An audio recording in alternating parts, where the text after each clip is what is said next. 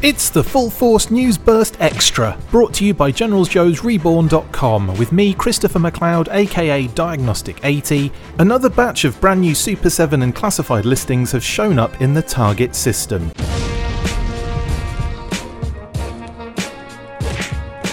Thanks to Darren Marshall, we have a few new listings to get stuck into via Target's internal system.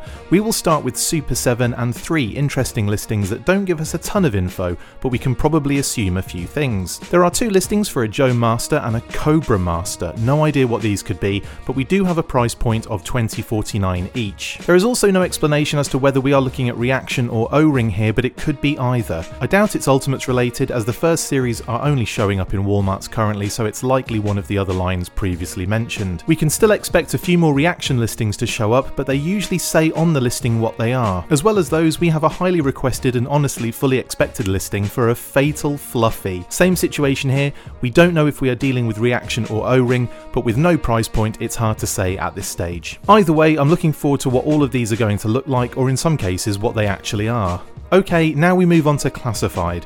Darren sent us a number of target listings that have been added to the system, but it was only the one new addition that stood out to us.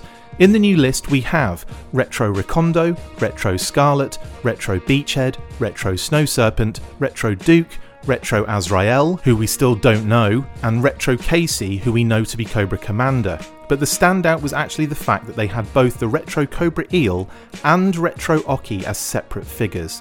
Now, on previous episodes we had assumed that Oki was the eel, as we hadn't had a listing for the Cobra Eel despite knowing he was coming thanks to a Hasbro name-only reveal. This means we can expect another figure in that Oki listing place. We are aware of one more figure in the line plan for Retro, but we have to wait until they are name-dropped on a Hasbro event or officially revealed before we can make them known.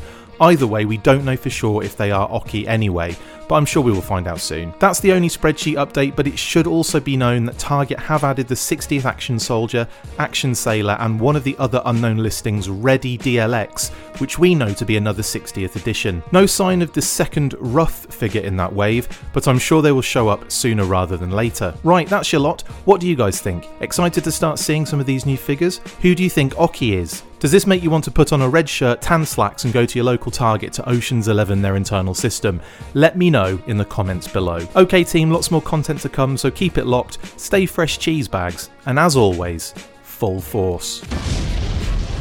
That's it for this instalment of the Full Force News Burst Extra. Thank you for watching, make sure to like, comment and subscribe. See you next time, and as always, full force.